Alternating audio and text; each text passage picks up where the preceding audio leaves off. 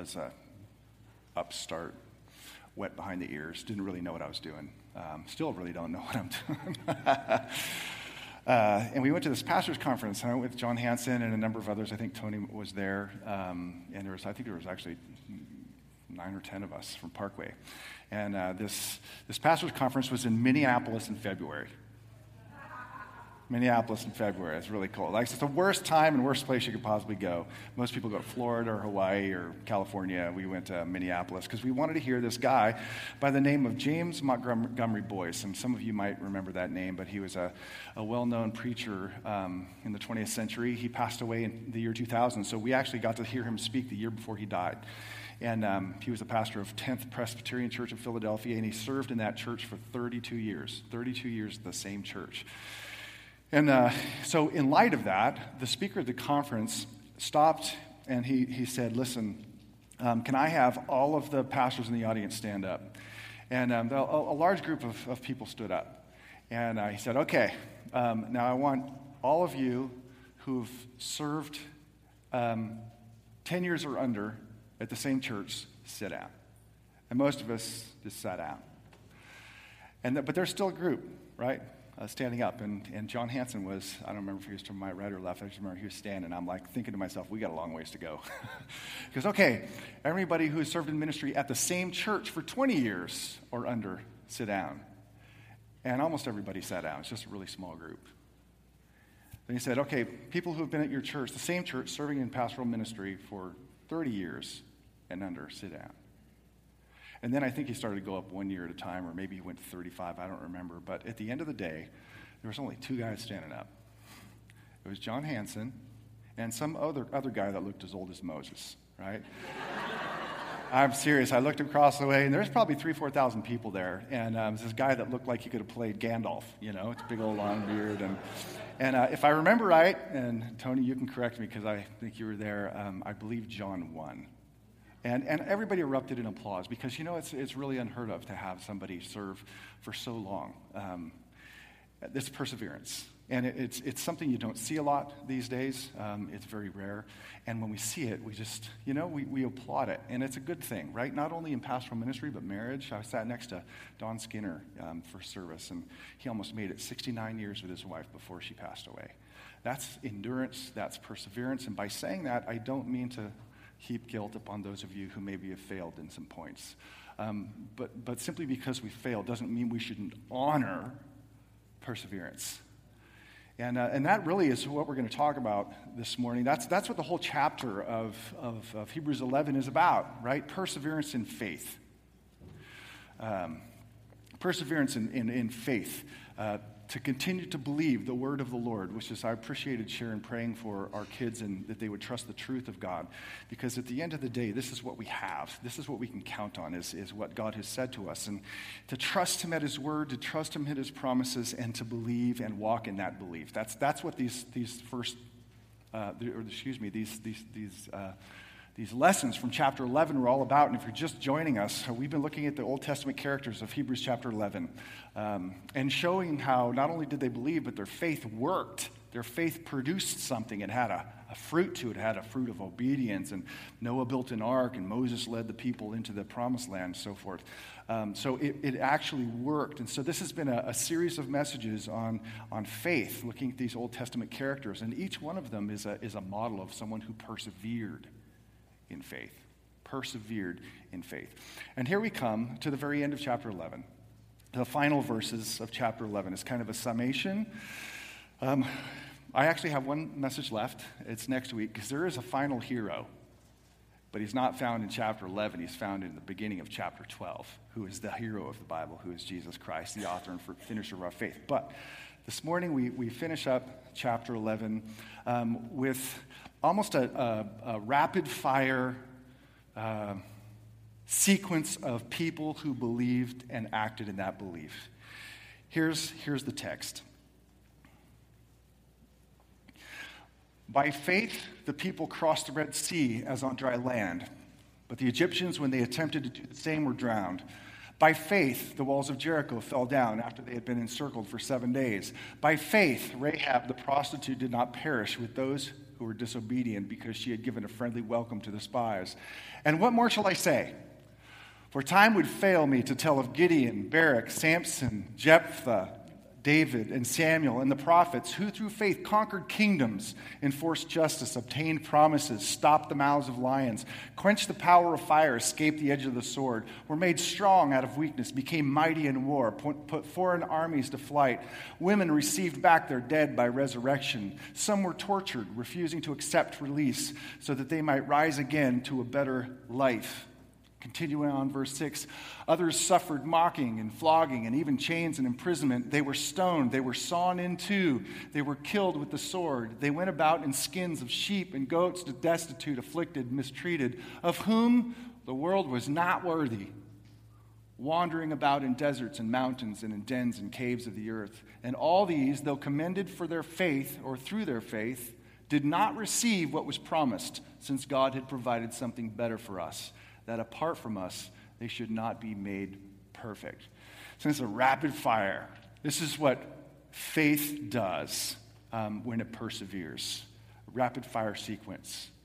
Now, I want, once again, to make the main point of the book and the main point of this chapter. The kind of faith that is in action in the texts and words behind me. Let me see if I can. Yes. Is a faith that it's driven by and centered on the belief that what God promised is better. That is, at least in this chapter and in this book, the faith that persevered, the faith that showed this kind of courage and tenacity, that acted and worked, is a faith that was driven by the belief that what God promised, not only would he fulfill, but what God promised is better. It's a key word to the book. It's found twice in this chapter, in which we find some were tortured, refusing to accept release so that they might rise again to a better life, something better. And verse 40, since God had provided something better for us.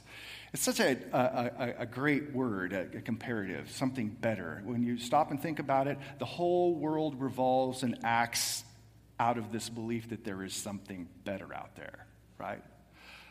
People work long jobs because they believe retirement is better than work.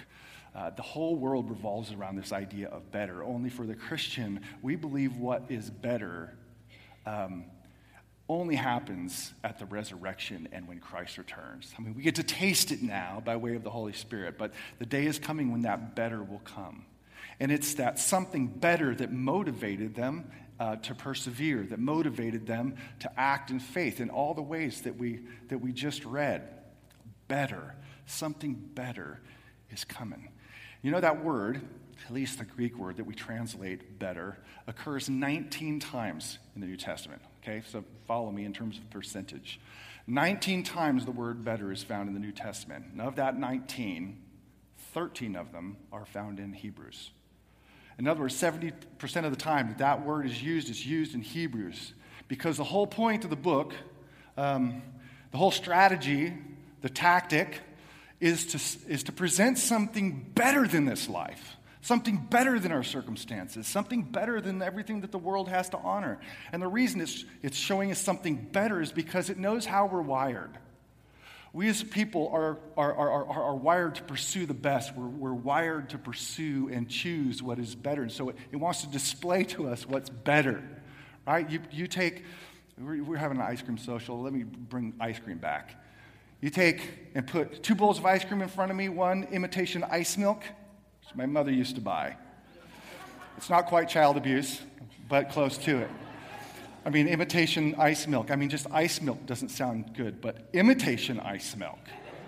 You put imitation ice milk, vanilla, Ben & Jerry's in front of me. No-brainer. I'm going to choose what's better, the creamy, delicious, succulent Ben & Jerry's ice cream. Making you a little hungry, aren't I? You put in front of me a can of Spam, this canned meat. That disgusts me. My roommate in college, when he found out I got engaged, he said, we're going to have, I probably shouldn't tell you this, He couldn't drink at college, so he brought O'Doul's near beer and Spam. Spam in front. Are you serious? That's how you're going to, Spam or a filet mignon? Now, I'm only speaking to beef eaters here. If you're a vegetarian, I'm sorry. Maybe we can talk about something else. But it's going to be the filet mignon every time. A moped or a Maserati? What are you going to choose, right? It's always the better. Because our hearts are wired to pursue the better. And the whole point of the book is to say, listen, there is nothing better than what we have in the person of and through the work of Jesus. And I'm going to transition from a comparative word to a superlative word. The superlative of better is best, right? The best revelation is Christ. I have to transition back. Jesus is better than angels. He's better than Moses. He's the author of a better relationship with God, a better covenant. He's a better sacrifice. He's a better priest. And he's leading us into a better promised land that has ever existed. Better, better, better, better, better. And when the Christian heart, by way of the Spirit and God's grace working, when we believe it, that the best is yet to come, because God promised it, and because he promised it, it's going to happen as certain, in fact, more certain than the sun is going to rise tomorrow, that the best is yet to come. When we believe that as a church, it produces perseverance, and it produces courage, and it produces the willingness to sacrifice one's own life in the process, because we believe there's something better out there that has been offered to us by God's grace in the person of Jesus. That drives the book. That drives this whole chapter, right? That's the main point. If you don't believe it's better, you know what you're going to do? You're going to live for what you can touch and consume right here. That's it. You'll make a God out of everything else, but the one true thing. That's the center. Now, you might say to me, Dan, I don't live that. Okay. Or maybe you'd say, I can't live that. I don't have that kind of faith. To which I want to respond, listen, if you have the Spirit of God in you, you do have the capacity to believe like they believed and walk as they walked in faith, day by day, week by week, month by month. And to help you understand that a little bit, I wanted to just draw out 4 observations from what I just read. I've made the main point, that is, that our faith is driven by the belief that what God promised is the best. Now, what does that look like? And there's certain things that just kind of pop off the page of how these men and women lived that should be a comfort to us. One thing that I observed, and it should pop out to you too, in this journey of faith that they walked, in this path of faith that we walked, is that these were sinful and broken people who just listened to God's word and did their best to follow and obey it. Everyone on this list is broken and sinful, as are we. Some of them struggled in their faith. Some didn't struggle as much. You look at the text, the very first person, verse 31, by faith Rahab the prostitute, right? Like a prostitute, someone who is like in the red light district of Jericho, makes this list because she believed in Yahweh. She believed that Yahweh is going to lead these people into the promised land, that nothing could stop his power, and she was kind to the Jewish people. Look at any name you want. Gideon had a problem with believing God, so he kept asking for a sign. Barak seemed to have an issue with a bit of cowardice, so he had to bring a girl named Debbie with him into battle, right? Samson had a taste for Philistine women, which wasn't good, right? Delilah and that whole thing. Jephthah, he was the son of a prostitute. Not only the son of a prostitute, but he was someone who made a very rash vow. In response to God's goodness, he says, you know what? I am going to sacrifice to you whatever first walks out my door. And you know what walked out his door? His daughter. That was just stupid. David, do we need to talk about David? Each one of them is broken. Like you and me, right? Each one of them is broken. And yet they chose to listen to God and to trust God and to walk with God in their broken state. And that's where we're at, you know? Not a single person in this room. I don't know all your stuff, and you don't know all my stuff. But we all have stuff. And that's not to excuse sinfulness. Not at all. It's just to say the simple fact is we're broken. But we're on the path home. And that path is the path of faith that works itself out in obedience. Right? Simple obedience. Not all these guys had big, huge faith. Sometimes it was just a tiny mustard seed, but that mattered. That's what mattered. And the other thing it shows us is that because all these were broken, they really aren't the main hero of the story, are they? They aren't. The main hero of the story is introduced in chapter 12 as the author and the perfecter of faith, our pioneer, our hero, the one who laid a foundation to cover our sins so that we wouldn't have to fear the Lord any longer, at least not fear judgment or condemnation. So that's one observation. They walk this life, as we walk this life, as broken people who are endeavoring by the grace of God to trust him and to listen to his voice. Second observation about this group, this list, is that the path of faith, putting this in terms of present tense, is different for everyone. What I don't mean by saying that way is I don't mean that there are many paths to God. I don't mean that. Jesus seemed to be pretty clear when he said, I am the way, I am the truth. No one comes to the Father except through me. There's one path to God, and that is through what Christ has done and who he is, period. Anything that deviates from that is a compromise.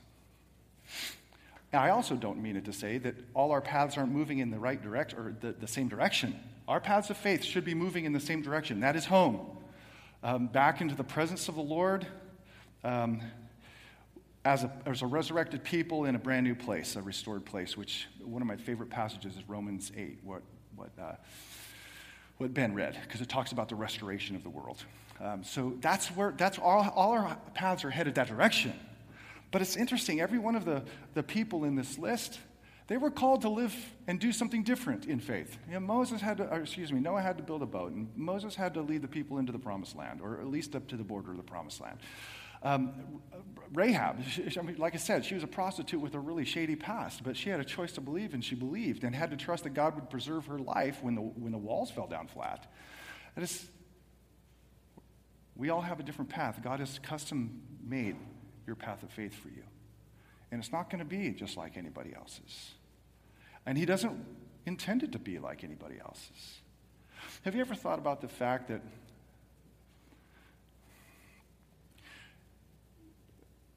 the purpose that God has for your life in walking this earth by faith, although you're broken, is every bit important in terms of his plan as was Noah's and Moses?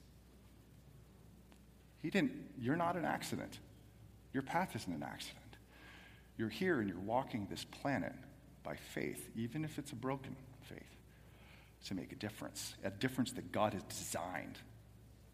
So walk your path. Don't spend time, waste time, lamenting the fact that your path isn't somebody else's path, or that your path seems harder than somebody else's. It may be, but that's simply the way God has intended it. There's this, I don't know if it's meant to be humorous or what, but at the final chapter of the Gospel of John, Jesus tells Peter, the rock, they are going to lead you in a direction you don't want to go, and your arms are going to be outstretched. That was Jesus' way of saying, you know what, Peter, your path is going to lead directly to martyrdom. They are going to crucify you. And Peter, hearing that, goes, what about him? Right? Points at John, what about him? Jesus like, it doesn't matter what's with him. Your path is your path. Church, if you're a follower of Jesus Christ, it's a distinctive path that you walk. Walk it. Walk it by faith. Don't spend time lamenting the fact that it's different than somebody else's. Everybody has their part to play. Okay? Oh, by the way, I should say, you can even sense like two general categories of how people live out their faith. Verses 33 through 35 are kind of like Navy SEAL experiences of faith, and verses 36 and following are the martyr's experience of faith. I mean, who doesn't want to be a part of, hey, conquering kingdoms and enforcing justice and obtaining promises and stopping the mouth of lions and quenching fire and escaping the edge of the sword and sending pagan armies aflight? I mean, that's awesome. I want to be on that team, right? I'd love to be in David's army as a mighty man. I'm a winning team. That's not the only place that God has us walk, right? What about the rest? Because in 36 it switches. Others suffered.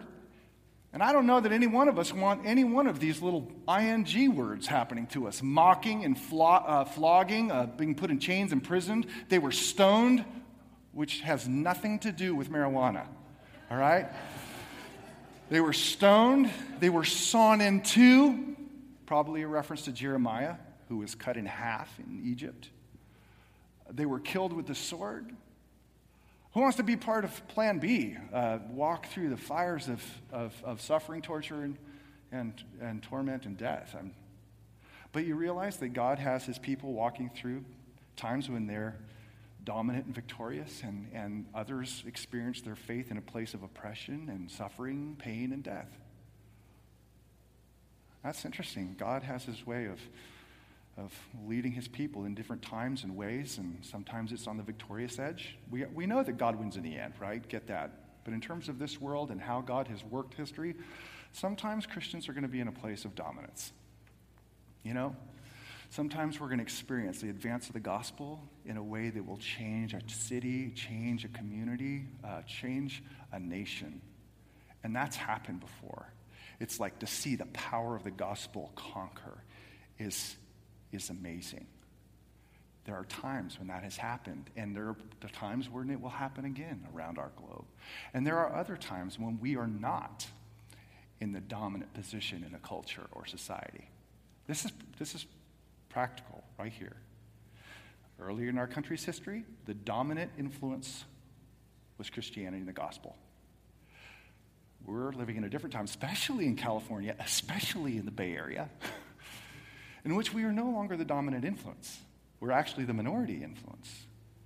And at some level, culturally and socially oppressed. Can't speak out about certain things because you're going to be labeled or branded or called names. You know what? Our job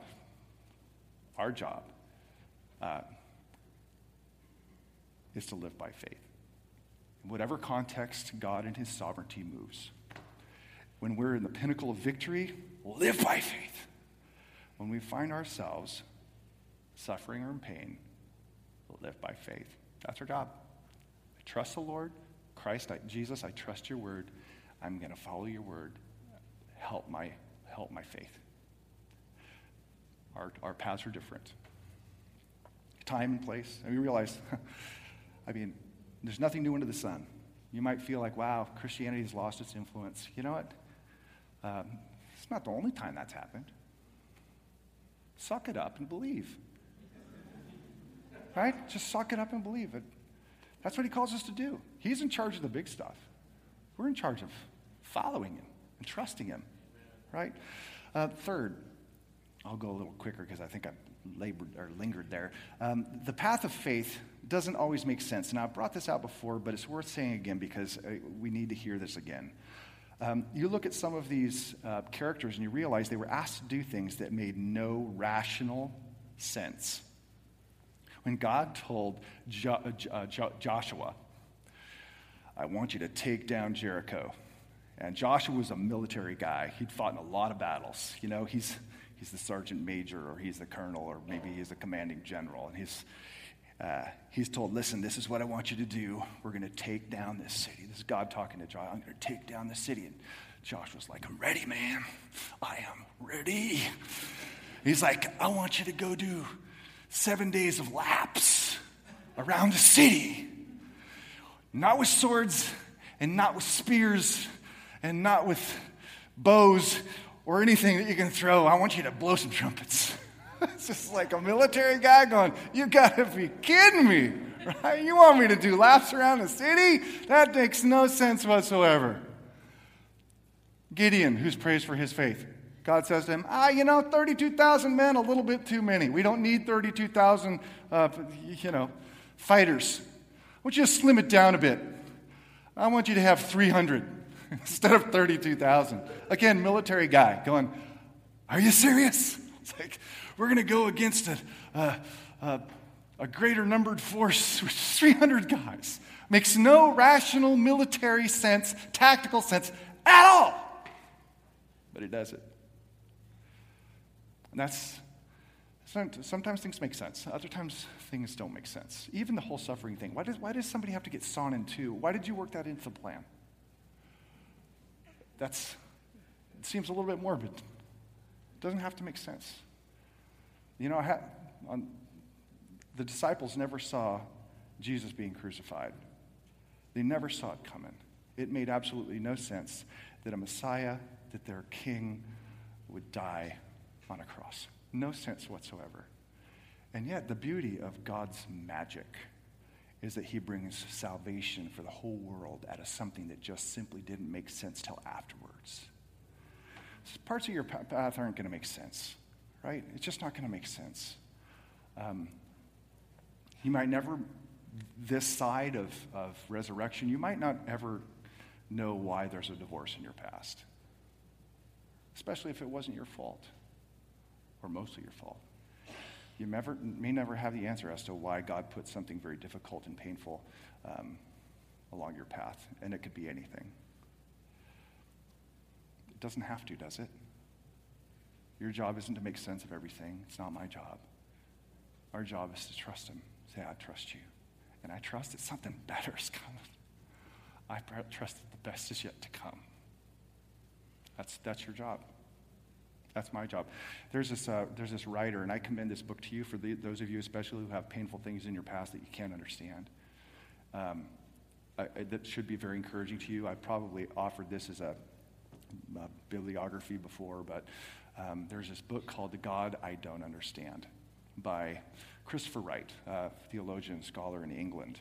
And it's just a great read, especially for people who have experienced painful things. And this is one of the most brilliant things he said, and I commend it to you. I haven't put every word to memory, but the idea I have. Listen to this. It is also profound recognition that faith seeks understanding. Now, the italics are his, not mine. Recognition that faith seeks understanding. It wants to know, it wants to resolve, it wants to have the questions why answered. And faith builds on understanding. The more we understand and know, faith is increased where it is granted. That is where understanding is granted by God. But faith does not finally, and this is the most important word, depend on understanding, right? I don't have to know to believe. This is not to say, of course, that faith is intrinsically irrational, quite to the contrary, but that faith takes us into the realms where explanations fail, or explanation fails us for the present, right? Job didn't have a clue why everything was happening to him when he lost all of his family and a lot of his stuff, and yet he still was able to say, though you slay me, I will trust in you. You didn't have to understand to believe. If you have to understand to believe, it means you have to be in control. And a lack of understanding, it really releases control of the resolution to the Lord, saying, listen, I can't figure this out, but I know that you have somewhere it figured out. I'm just going to make this a matter of faith, and I'm going to trust you in. That's at the end of the day, that's where we have to resign control and allow the Lord to be trusted. So, doesn't always make sense. It's okay. Our job is to trust and follow. And the fourth and final is that the path of faith ends at the same place and the same time for all of us. That's the summary statement of verse 39 and 40. All of these, all the people in the entire list, from verse 1 all on, though commended through their faith, did not receive what was promised. They never got the ultimate better promise. That is, promised something better or best. Since God had provided something better for us, that apart from us, they should not be made perfect. Made perfect is, resurrection, new creation, the presence in the face of God. Not apart from us. In other words, they're still waiting. There's this cool little quote by N.T. Wright where he talks about life after death. Life after death goes to be in the presence of the Lord. Life after death is when heaven and earth become one, and all of us together are raised from the dead. That's life after death. And they're still waiting on, you know? Sean Hansen has not beat us. He beat us into the presence of the Lord, but we crossed the line. I've said this before, all of us together, because there's a waiting. It's not like a running race where, hey, you know, he came in first, and 10 minutes later someone came in second, and like 10 minutes later someone came in third. It's like, no, it is a communal event. It's like going to homecoming. Remember homecoming? Everybody's all dressed up, and you put on your corsages, and you get the limo. I never got the limo. I was the Mazda. It's a real chick magnet, right? It was a Mazda. And wasn't allowed to dance, so I had to do something else. But we all experienced homecoming together. By the way, dancing's great, right? Psalm 50, 150. Praise him with tambourine and dance. Wow, it's in the scripture. Anyway, all one event. It's the highlight. It's the homecoming. And the thing is, brothers and sisters, homecoming is coming. It's upon us. At some point, it's going to be homecoming. All of us together, dressed in white, and we'll experience firsthand the fullness of what is better, what is best. That's what you have to live for. That is the driving force of their faith. The best is yet to come. You have to believe that. One final story, and this is one of my favorite stories that kind of cements this in. I don't know if any of you know the name. Is it Florence Chadwick? Anybody know that name? Good. There's a couple. Good. You know it. Do you remember what she did? I don't want to put you on the spot. Yes, we have people who love history here. This is awesome. So Florence Chadwick, she swam across the English Channel. Like, this is back in the early 1900s. And then you know what? She swam it in the opposite direction. And then she decided she was going to swim from Catalina Island. Most of you know where that is, in Southern California, off the coast of Long Beach. And she was going to swim to the mainland. Now, I've read two conflicting reports. It's either 22 or 26 miles. Do not take out your iPhone and check it right now. 22 miles. So in 1952, she leaves Catalina Island. She begins swimming. She swims for 15 hours. That's like a marathon of marathons, but it's swimming, right? And there's boats all around her, flanking her in case there's a big great white shark or something else. She swims for 15 hours, and a fog layer sets in. And hiding the beach, hiding the mainland, so she couldn't see where she was going. So she swam for another hour, into her 16th hour, unable to see where she was going. And you know what? She said, "You got to pull me out." So they pulled her out of the water. And what she didn't realize is that she was only a mile off. She's out 21 miles, man. 21 miles. Gave up a mile short. That's chump change when it comes to swimming that far. So you know what she did 2 months later? She attempted again. Catalina Island, she swam. And she swam, and she swam, and she swam. And another fog layer came in, right? Only this time, the fog didn't keep her from swimming or giving up. So she swam, and she made it all the way. And someone asked her, what made the difference between them? Same distance, same fog. And you know what she said? She said, when the fog came in, I kept a mental image of the shore in my mind. She couldn't see it with her eyes, but she could see a mental image in her mind's eye. And she kept that mental image, and she persevered, and she swam, and she made it all the way. Church, we can't see what's coming with our physical eyes, but we have to maintain that mental image that the shore is coming. We have to keep that mental image of the holy city, New Jerusalem, coming down out of heaven, prepared as a bride, adorned for her husband, and hearing a loud voice from the throne saying, "Behold, the presence of God now dwells with man, and he will wipe every tear." Has to be there.